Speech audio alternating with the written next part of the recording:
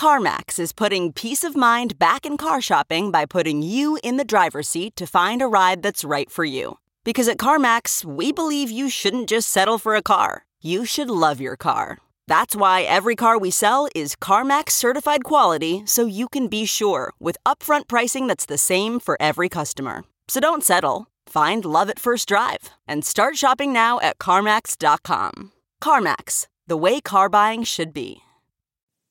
Okay, it's time to commit. 2024 is the year for prioritizing yourself. Begin your new smile journey with Byte, and you could start seeing results in just 2 to 3 weeks. Just order your at-home impression kit today for only $14.95 at Byte.com. Byte clear liners are doctor-directed and delivered to your door. Treatment costs thousands less than braces, plus they offer financing options, accept eligible insurance, and you could pay with your HSA, FSA. Get 80% off your impression kit when you use code WONDERY at Byte.com. That's BYTE.com. Start your confidence journey today with Byte.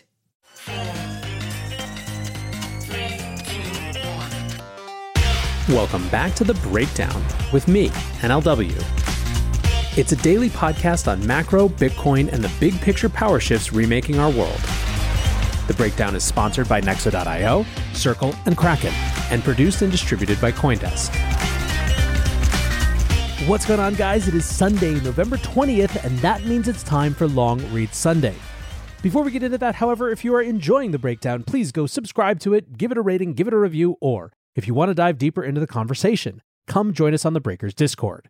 You can find a link in the show notes or go to bit.ly/breakdownpod.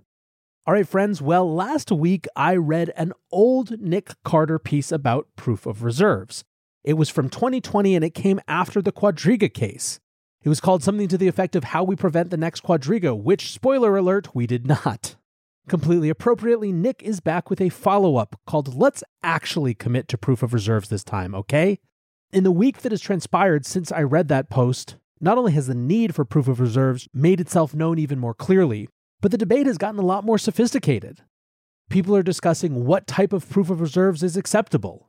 Can it be occasional auditing? Does it have to be constant on-chain analysis? And I think it's great to see that sort of engagement. But let's see what the latest update from Nick is, and we'll go from there. I'm not going to mince words.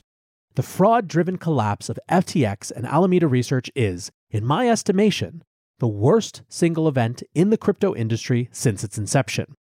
Even though as a share of overall crypto market cap, the impact may have been less in relative terms than Mt. Gox was, the fallout will be more significant. For one, no one really thought of Gox as a particularly credible institution. It wasn't institutional in any way. Mark Karpels, who was the CEO of Mt. Gox, didn't go on a charm offensive in Washington to win favor from politicians. Mt. Gox didn't air Super Bowl ads. Celebrities didn't line up to endorse the platform. And crucially, the number of users worldwide were much fewer. FTX, by contrast, served millions of users worldwide. It catered to numerous funds, institutions, and startups.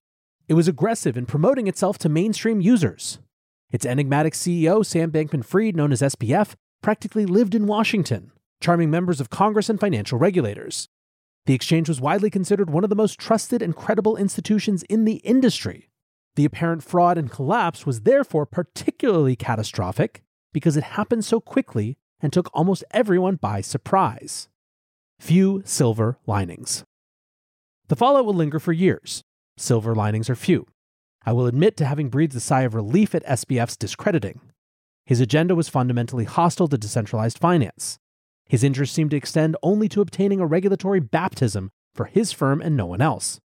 He was an unrepresentative and non-aligned ambassador in Washington, and I'm glad he will be no longer representing us in policy conversations. The other considerable bright spot to emerge from this mess is the renewed industry interest in proof of reserves. The more serious among us have been contemplating how we can win back trust among end users and regulators. Some in Washington will naturally call for exchanges to be more heavily regulated under the guise of consumer protection.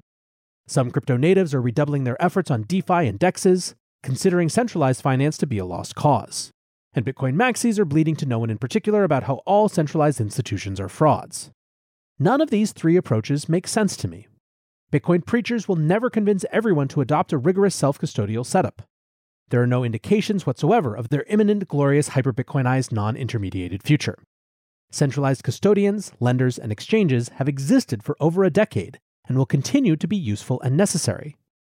This is not out of step with a core Bitcoin ethos either. Software developer Hal Finney famously advocated for a free banking approach to Bitcoin.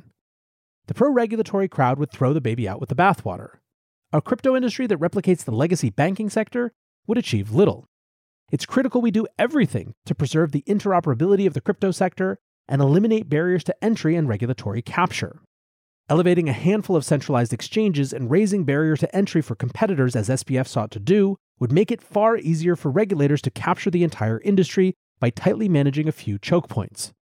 And lastly, the DeFi and DEXs only crowd misses the mark. Pure DeFi isn't without reproach.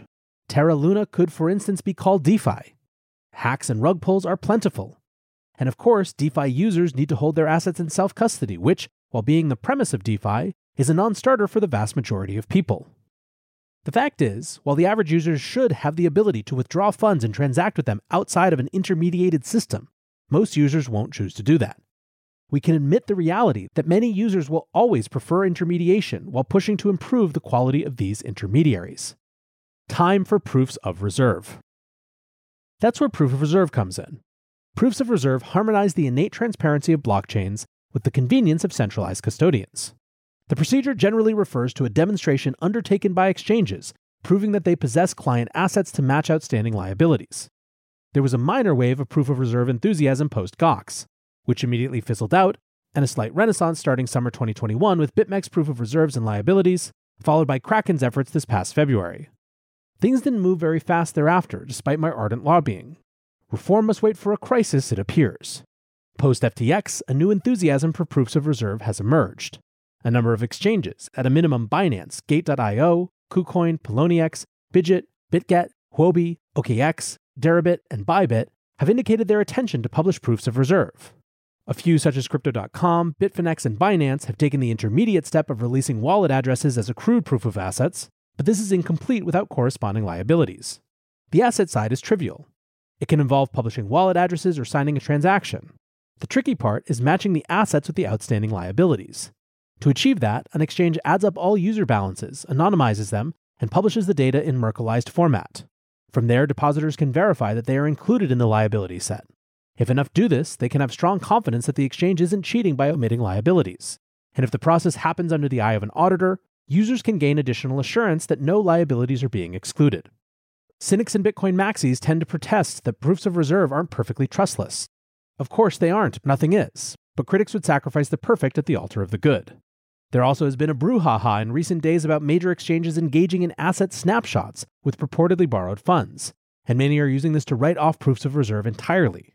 Some of these accusations were later shown to be unfounded. Writing off proofs of reserve because some weak implementations weren't credible is the equivalent of ordering Little Caesars and assuming all Italian food is garbage. Want to keep more profits when trading?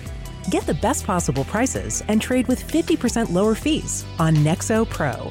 The new spot and futures trading platform uses aggregated liquidity of over 3,000 order books collected from multiple sources. Utilizing the complete Nexo suite allows you to earn interest and borrow funds as you wait for the next trade setup. Visit pro.nexo.io. That's pro.nexo.io and sign up today. This episode is brought to you by Circle, the sole issuer of USDC and a leader in crypto that's held to a higher standard. USDC is a fast, safe, and efficient way to send money around the globe. USDC is always redeemable one-to-one for US dollars and has over $45 billion in circulation as of October 13, 2022. Plus, Circle posts weekly reserve reports and monthly attestations of reserve capital, letting users know that USDC is safe, transparent, and compliant with regulations. Just go to circle.com/transparency to see why USDC is a trusted stablecoin. As one of the largest, longest-lasting, and most secure exchanges, Kraken continues to set the industry example for transparency and trust. Twice-yearly proof of reserves audits verify your assets are backed by real assets. Industry-leading security keeps your funds and information safe. And award-winning client engagement teams are available for support 24/7. Buy crypto instantly with fast, flexible funding options on Kraken. Download the Kraken app on Google Play or the Apple App Store, or visit kraken.com to join.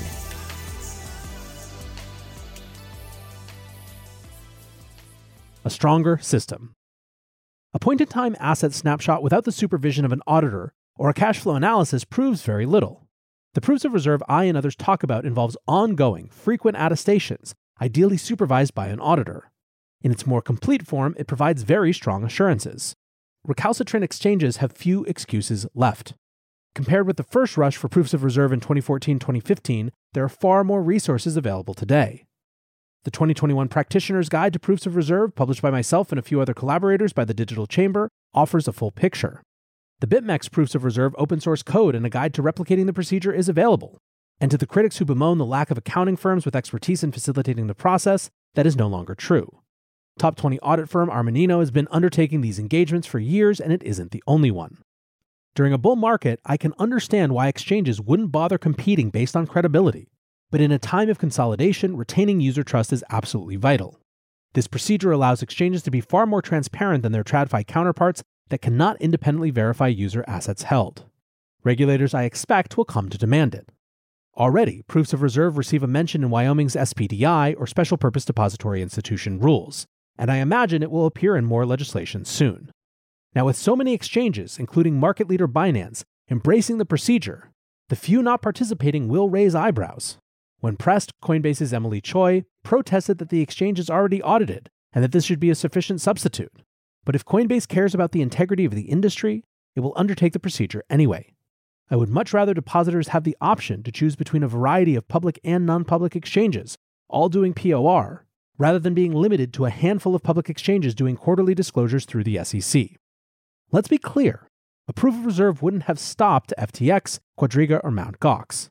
All three were insolvent for long periods of time because of either fraud or hacks. But in a world where proofs of reserve become the norm, their refusal or inability to perform a proof of reserve would have stuck out like a sore thumb and alerted users that something was likely awry. So proofs of reserve at the industry scale works via negativa. It's most telling if you don't do it. In the next few months and years, as proofs of reserve become more common throughout the industry, I hope and expect that we will apply the same scrutiny to the remaining holdouts. All right. Well, first of all, thank you, Nick, for another great, thoughtful piece. Always love having the chance to read them on the show. Now, I want to dig into a few different details here in sort of my commentary follow-up. The first is the question of how much our emphasis should be on making centralized finance infrastructure like exchanges better versus redoubling our efforts around areas like self-custody and decentralized versions of those centralized infrastructure. The honest answer is that right now it's going to take all of it, all at once, and that anyone who only wants to talk about one side of this or the other probably has an axe to grind.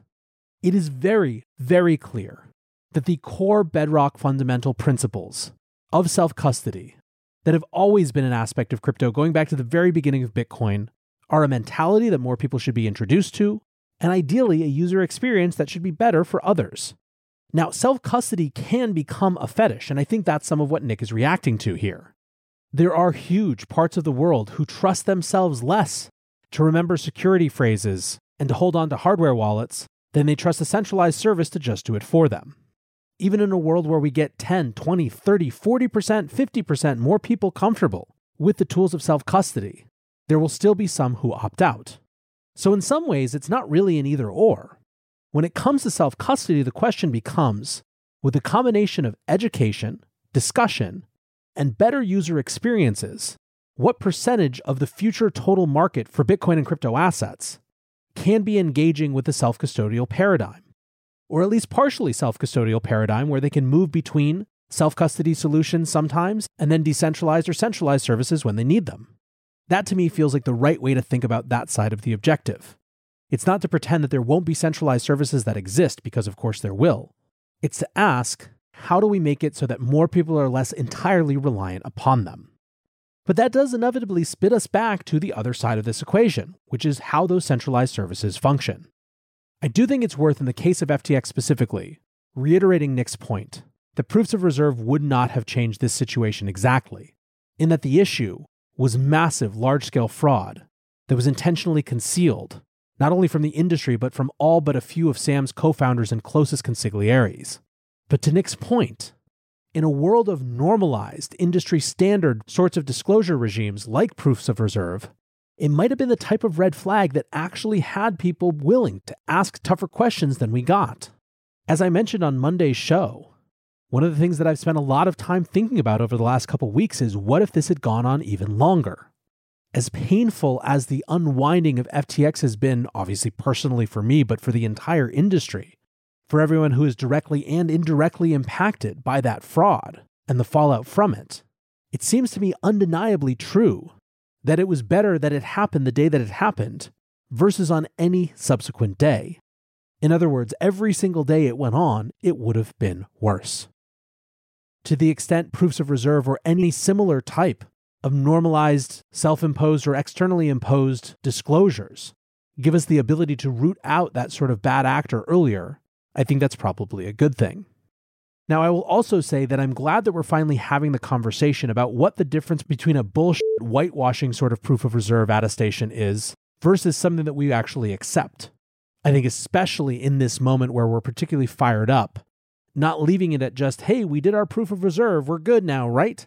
And instead designing the regime that this industry finds acceptable in terms of process, in terms of third-party involvement and verification, in terms of frequency, in terms of what data we expect, and more, is super, super important.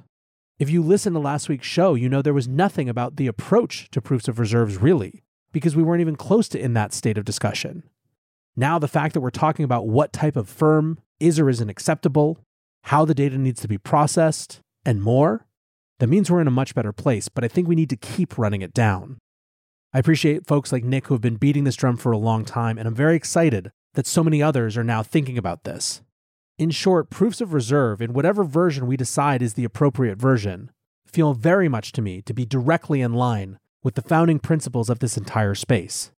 They are a mechanism whereby communities, networks of individuals, ensure that power does not pool with any sort of centralized entity in such an egregious way that it can produce the type of catastrophe we've been living through all year. Now, with all of that said, I want to say again that tomorrow we begin Grateful for Bitcoin. I'm so excited for this series. I think you guys are going to have a great time with it. We've got awesome guests, great conversations, and at least for a week, very, very little FTX chat. For now, I want to say thanks again to my sponsors, Nexo.io, Circle, and Kraken, and thanks to you guys for listening. Until tomorrow, be safe and take care of each other. Peace. Hopefully, this is the last time you hear this ad, because with Chime Checking Account, features like fee-free overdraft up to $200 with SpotMe and getting paid up to 2 days early with direct deposit, you can probably treat yourself to an ad-free upgrade to spend more time listening to your favorite podcasts. Or at least grab yourself an extra morning latte this month. Join millions of Chime members who work on their financial progress with fee-free overdraft and no monthly fees. When you find new ways to save, you can reach your financial goals easier and still have the occasional treat. Take more control of your finances and say goodbye to monthly fees. Open your account in minutes at chime.com/goals24. That's chime.com/goals24. Chime feels like progress. Banking services and debit card provided by the Bancorp Bank N.A. or Stride Bank N.A. members FDIC. SpotMe eligibility requirements and overdraft limits apply. Terms and conditions apply. Go to chime.com/disclosures for details.